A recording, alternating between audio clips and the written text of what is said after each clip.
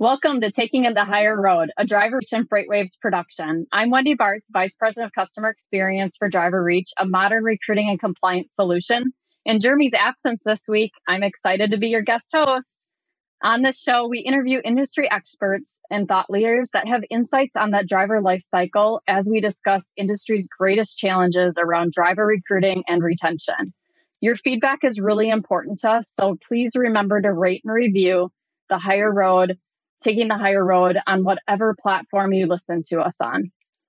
And I'm so honored today to be chatting with an amazing industry friend, Jeremy May, who is the Vice President of Client Services for Ramsey Media Works. Ramsey has been in the recruitment marketing territory for 20 years, offering everything from creative services to web development to ad placement and everything between, all in-house, all with an unmatched dedication to developing strong customer relations. It's great to see you, Jeremy. Thanks for joining me. Well, thank you for having me, Wendy, and thank you, FreightWaves, for hosting this. Yeah, absolutely. I'm excited to chat and learn more with you on your background in driver recruitment marketing. I know Ramsey is coming up on 20 years in the industry, and you're not too far behind that, right? 16, 17 years now? Yeah, right on. I think real close to 17 being active in the space. Very cool. Well, today I want to pick your brain on several things from a marketing perspective, things around call center strategies, KPIs, attracting the next generation. And I'm pretty sure this conversation can go a lot of other directions too. So I'm looking forward to it. Does that sound good to you? Absolutely. All right. Awesome. Well, you and I got to know each other. If I remember, it was in Alabama at the Horse and Hunt Club event that Roger Fair invited us to. Yes, I remember that well. That was the first event I went to that was in the driver recruiting space. So I had been at a company for many years prior to that, but I remember that event very well, and frankly, I made a lot of great connections. As you just mentioned, you being one of them. Yeah, very, very cool. Why don't you share with our audience today a little bit about what got you into the industry? How did you get where you are today, Jeremy?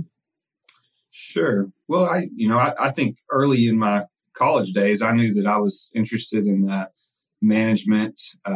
Finance was an interest, and marketing was actually my chosen study. So, I've been fortunate to kind of grow up in this digital era when Google and Facebook and things like that have just consistently opened programs up, and the entrepreneurial spirit that I have, marketing just gave me the opportunity that change was going to be rapidly happening. And while I didn't know how much at the time, it certainly has delivered on that expectation as a kid in college. But I chose marketing. And just really loved what it did. And, that's what everybody's grandpa's always told them to do, something you love and you won't work in your life. And I'd have a hard time saying I've spent many days working. So. Yeah. Awesome. Well, I know at a recent event, that we were at, the SSHR, and you were in one of my presentations that I gave, and you made a comment on consulting, with one carrier and kind of being the best version of yourself. Is that an approach that you use on a regular basis when you're helping companies be successful with marketing? Not very much. I remember that conversation. It was really in context that you did a fabulous job talking to an audience. And I think that, that's hard to do because everybody in the audience has probably something unique that they're challenged with, or an opportunity that they have within the organization. And I remember that was just something you did a very good job of. But I think, when it comes to how we have conversations with our clients, it's absolutely that. You have to look at the unique things that they need solved, and not just be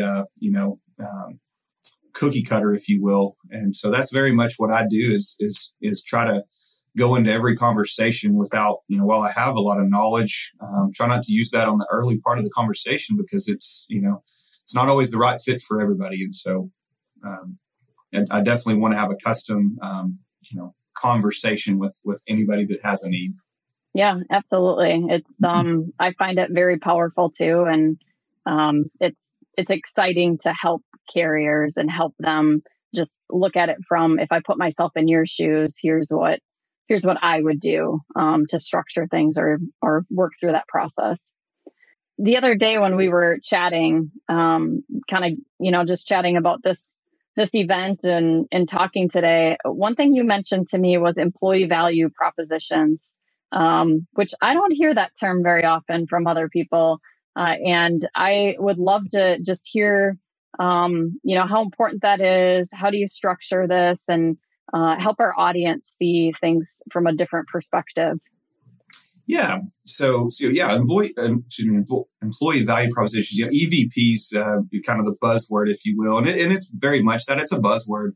I think, if you're talking about how you go into a company and have those conversations, you really you have to understand their vision, their mission, and really, most importantly, their values. Because I think those things are going to kind of create their culture. And within the culture and all those other components are really where the EVP lives. And, it's who you are.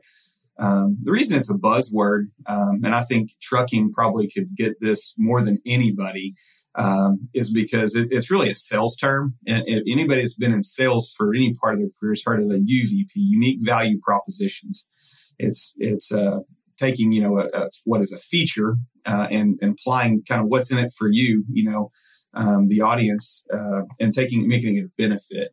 And that's really what an EVP is doing. And the reason it's become such a powerful thing in HR departments, recruiting departments is, I think you and everybody probably listening today knows that a company, and a supply chain company specifically, they want to grow. I almost guarantee you that the salespeople, the recruiters, if you will, are the most critical component to growing, right? I mean, the last decade, sales folks were trying to close deals and bring on freight. And in the last 2 years, there's more orders than they can possibly fulfill. And so your growth is going to come from having those trucks seated. And that's why I think you're seeing that happen in a lot, as talent is extremely hard to find. Labor is extremely hard to find. And I would say that it's amplified even more in the trucking space. Yeah. And more of those departments, divisions, they're looked at from that sales perspective, whether it's driver recruiting to even just getting good employees to come work for a business right now is turning into even more sales because people have options. Lots of them. Yeah. Yes.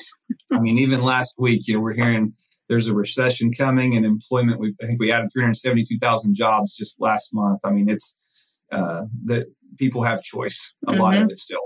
Yeah. It's not a bad place to be. Yeah. Let's switch gears a little bit, Jeremy, and talk about just the marketing side. And how do you kind of figure a media mix when you're strategizing? What types of leads are important?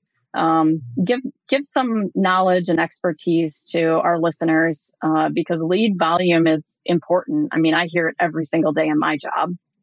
Yeah. Well, I think it's very important. I think you ask about media mix. 100%, it's important.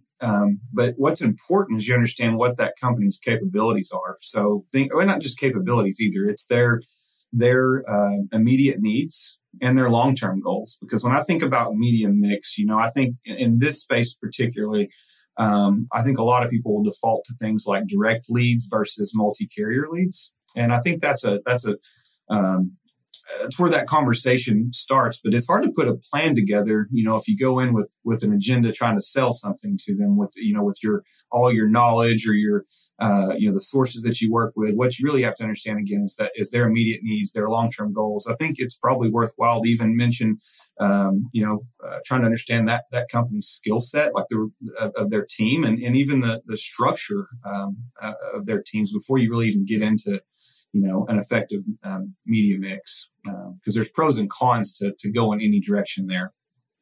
So what are like the common media mixes that you're referring to? Well, and I think, so when I think of media, like when I think about lead type, if you will, going back to the direct leads or a multi-carrier, we can even throw phone calls in there. If you're a company that is limited by budget, you probably don't need too many direct leads, right? Because you're not going to maybe get enough volume to fulfill your need. On the flip side of that, maybe you're a company that's not staffed completely. And so therefore you don't necessarily need too many multi-carriers, because then you can almost get flooded with too much work and not have the quality in there. I think the same could be true, talk about in a media mix, creating inbound phone calls, if you're not staffed or it's not the right hours. So those things start to become part of the strategy on where you build out that portfolio or media mix there, so that you're driving the right type of lead to the right type of people in that mix.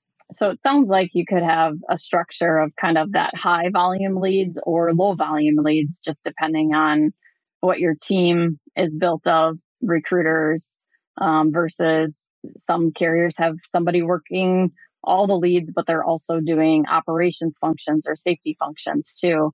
Talk a little bit about setting up, if you are in that call center, high volume lead environment, how do you set up that call center environment to ensure that you have success?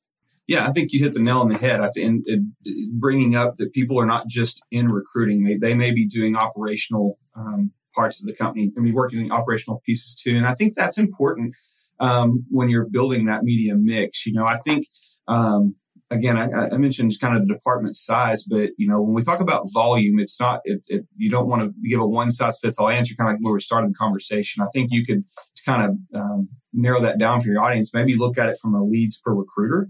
That way we can kind of level the playing field. So we're not trying to compare somebody with 2 to 5 recruiters versus 200, right? It's a completely different kind of scale, but in a per recruiter level, you can level it a little bit.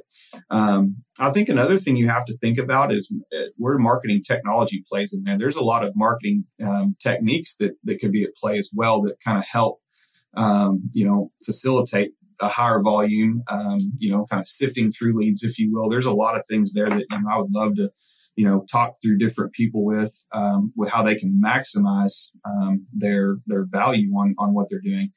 When you talk about, you asked about, I think, like a call center, I think about that. I think about there's the inbound component, and then there's also the outbound. So I'm assuming you're referring to, maybe when I hear call center, I think about inbound calls. Is that what you were referring to in the question? Yeah. Like phone routing. Does that matter? Critical. And I think the bigger you are, the more leads you have, the more it's gonna play in. And I think there's always an argument over quality and quantity too. And I think that's going to depend on whether you're talking to the recruiter or the CFO. CFOs, they're looking at things like your return on investment, and so they may think that a multi-carrier, because the cost per hire maybe is better than a cost per lead. So I think those are some underlying things. We talk about the structure that you have to really take into account to be a good steward of somebody's investment money here. But when you talk about call routing, going down that path, it's extremely important. And I think this is an area that in the industry is probably the most underutilized area. I'll kind of give you a scenario to maybe make it work. We know drivers are in high demand, but let's just, for argument's sake, say that you have a driver and you're the largest employer in your community. So you're well known, have a strong brand, pays good, quality of life's good for that driver. But let's say the recruiters are driving for a diesel mechanic. And I don't know if anybody in here has tried to recruit a mechanic, but they're even harder to find than a driver. But let's just say for a moment that you've got a recruiter, two recruiters, whether it's 2 recruiting department or just 2 available recruiters out of 20. But we're talking about the call routing here. Who's going to answer the phone call and in what order? If the driver applicant calls in for the job that you can fill because you're the best option in town, or this gem of a diesel mechanic, which one are you going to answer first? And if you can answer that question, if the audience can answer that question, then I think phone routing matters, because you can dictate that. I think to take it a step further is not only knowing the kind of lead that you're bringing in and how that might play into your call routing. You could look at the skill set of your recruiters. So let's go back to this 2 available recruiter scenario. Let's just say hypothetically, the first one recruiter, had been a mechanic at your company for 15 years, and their career path led them to an office job, and they're now in a recruiting department. And let's just say the same's true of the driver. The other recruiter drove for 10, 15 years in your company. if you've got those leads coming into your call center, who do you want the lead to go to? Because without knowing, I have a feeling the mechanic probably can speak that language. The mechanic and be a better fit. And so I think those are some areas where you really could look at your inbound calls and your call center and your structure and maybe make some optimizations there. I would agree. And just for our audience, make sure you test it yourself. Always. And don't assume that it's always working, because it's so important. Always test everything. Yep. Well, I think this is a good time for us to switch gears and answer a question from one of our listeners and in our deeper dive segment. The question is, do you think, and I can't wait to hear the answer of this, Jeremy, from you too, by the way, do you think driver pay is the key motivator? Okay, well, that's a good question. Well, let me start by saying I don't want to outkick my coverage here. So, I think my role is to be informed on a lot of things. But at the end of the day, my goal behind the scenes is to try to be 1 to 2 calls away from solving any problem. So I think that would be an opportunity to maybe highlight that I'm not the expert in driver pay. I'm going to lean towards people like Leah Shaver at National Transportation Institute. She has far more data. She's certainly an industry leader in that aspect. So while I'll give you an answer, I just want to preface that I don't want somebody to think I'm the know-all here. But I would tell you that at a company level, driver pay is certainly a key motivator, but it's just one of them. I think, again, at a company level, it's one of many things, right? I mean, not every driver, when they're looking to change positions or careers, is necessarily motivated by pay. And so I think that you really, if you're in a recruiting role, you have to really understand what is good about your company. What are your EVPs, right? And pay may or may not be one of them. Now, at an industry level, I would say it's the key motivator. I mean, if we're trying to attract new people to our industry, I think that is one of the easiest ways to get attention and get them in there. But then the challenge becomes, how do you retain them? So then it becomes the retention conversation. But I would say, again, at a company level, you have to be aware of where you stand with driver pay. It's definitely going to be a motivator for many of your calls, but not the only one. And at the industry level, we've got to be there. It's not a race to the top, but we have to be aware of what the needs are. And I've not read a report in any of my years that said we've got plenty of drivers to meet the demand. So, yeah, I would agree with you. And home time is right there in the industry and in the driver's mind as important value as well. Very much. Good stuff. Let's go back to your experience with driver marketing. And what are your thoughts around cost per lead and cost per hire metrics?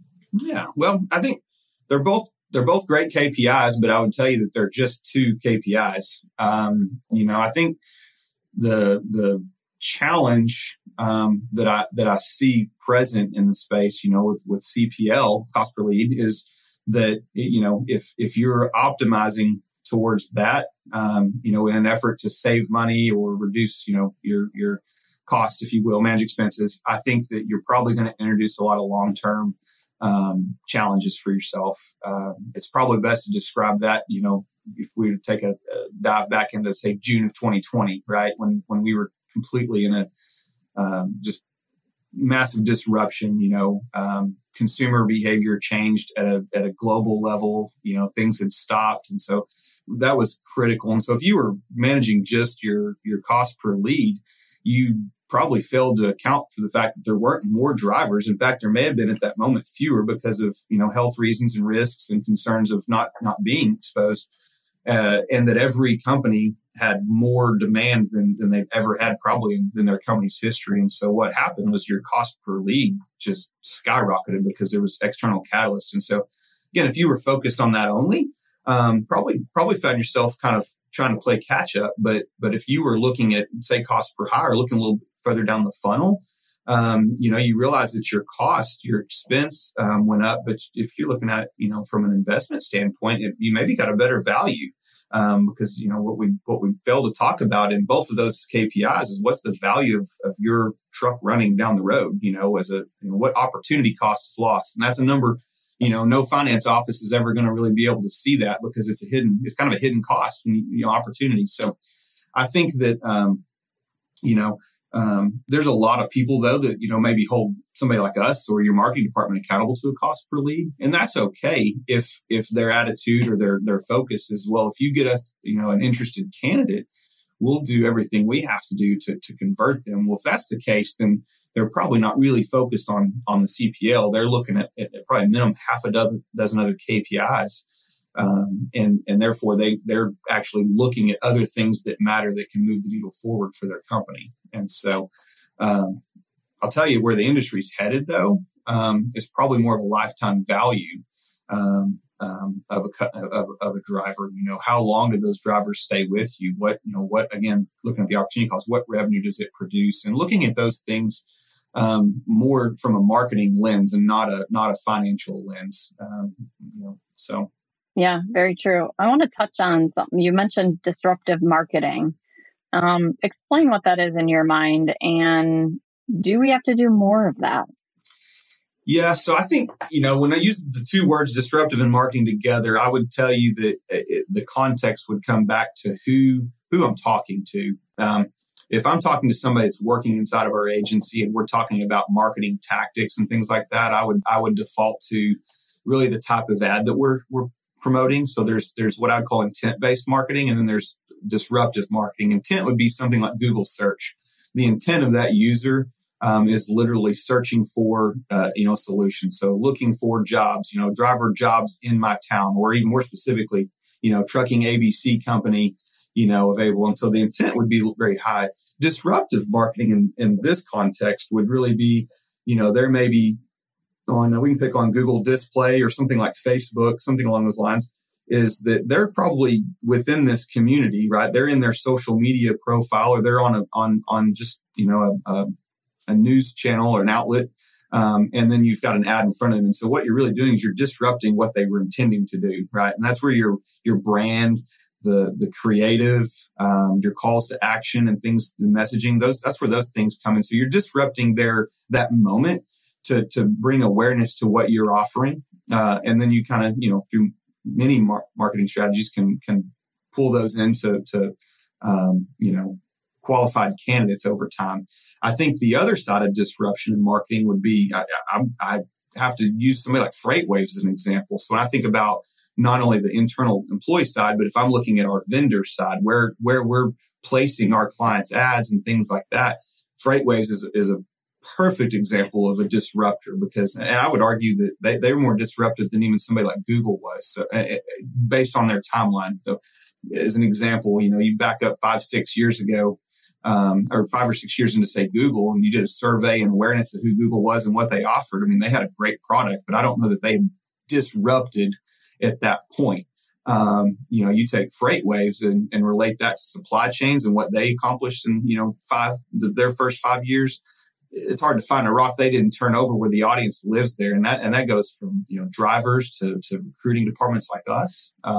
Could be Wall Street. It could be, even verticals like their retail and automotive manufacturing. I mean, they have completely pulled the community around supply chain, and that's not even mentioning their products like their sonar data and things like that. So that complete disruption there. But what that means for an agency is that we now know what kind of audience lives there, and then you start buying those ads because the intent or the quality of those people resonate with a particular need or goal that maybe the client would have, and so that's going to happen, always. And so I don't know that, disruptive in marketing, those are challenging, but as an agency, I think our job would be to adapt and optimize and just always be responsive so that we're being a good steward of our clients, and investments and things.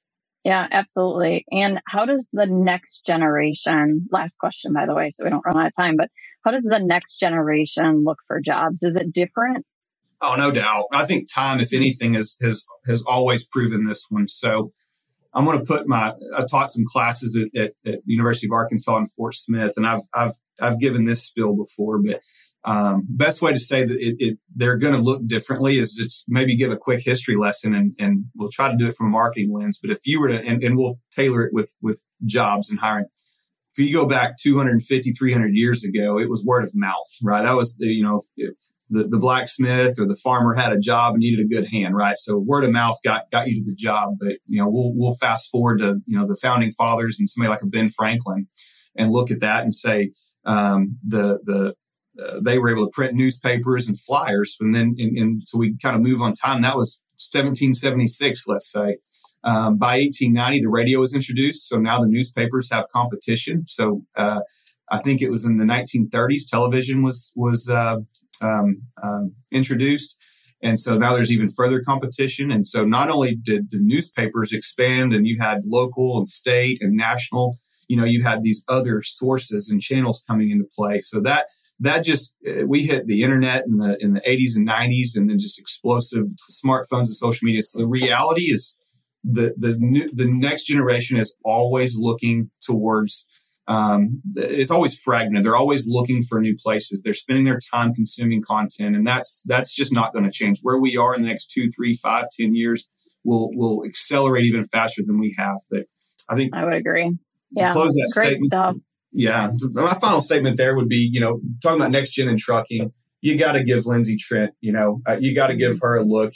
What she's doing to get the industry further down the supply chain and in that audience is key. So I think, we've got to be supporting her with our time, talent, and treasures the best we can. So, absolutely.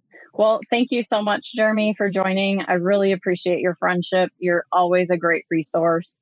And I really enjoyed this conversation. So thanks a lot. Well, thank you so much. I'd say my ask is if you get any questions or FreightWaves does, feel free to send those to me. More than happy to, if anybody wants to connect on LinkedIn or send a question, I'll personally call you, email you, but want to address anything that we didn't cover today. So thank you both so much for allowing this opportunity today. Absolutely. Thanks for joining me on another episode of Taking the Higher Road. Remember, you can submit any questions or comments, including those that appear on the upcoming deeper dive segments at podcast@driverreach.com. And don't forget to rate and review Taking the Higher Road on whatever platform you listen to. Until next time, thank you for taking the higher road.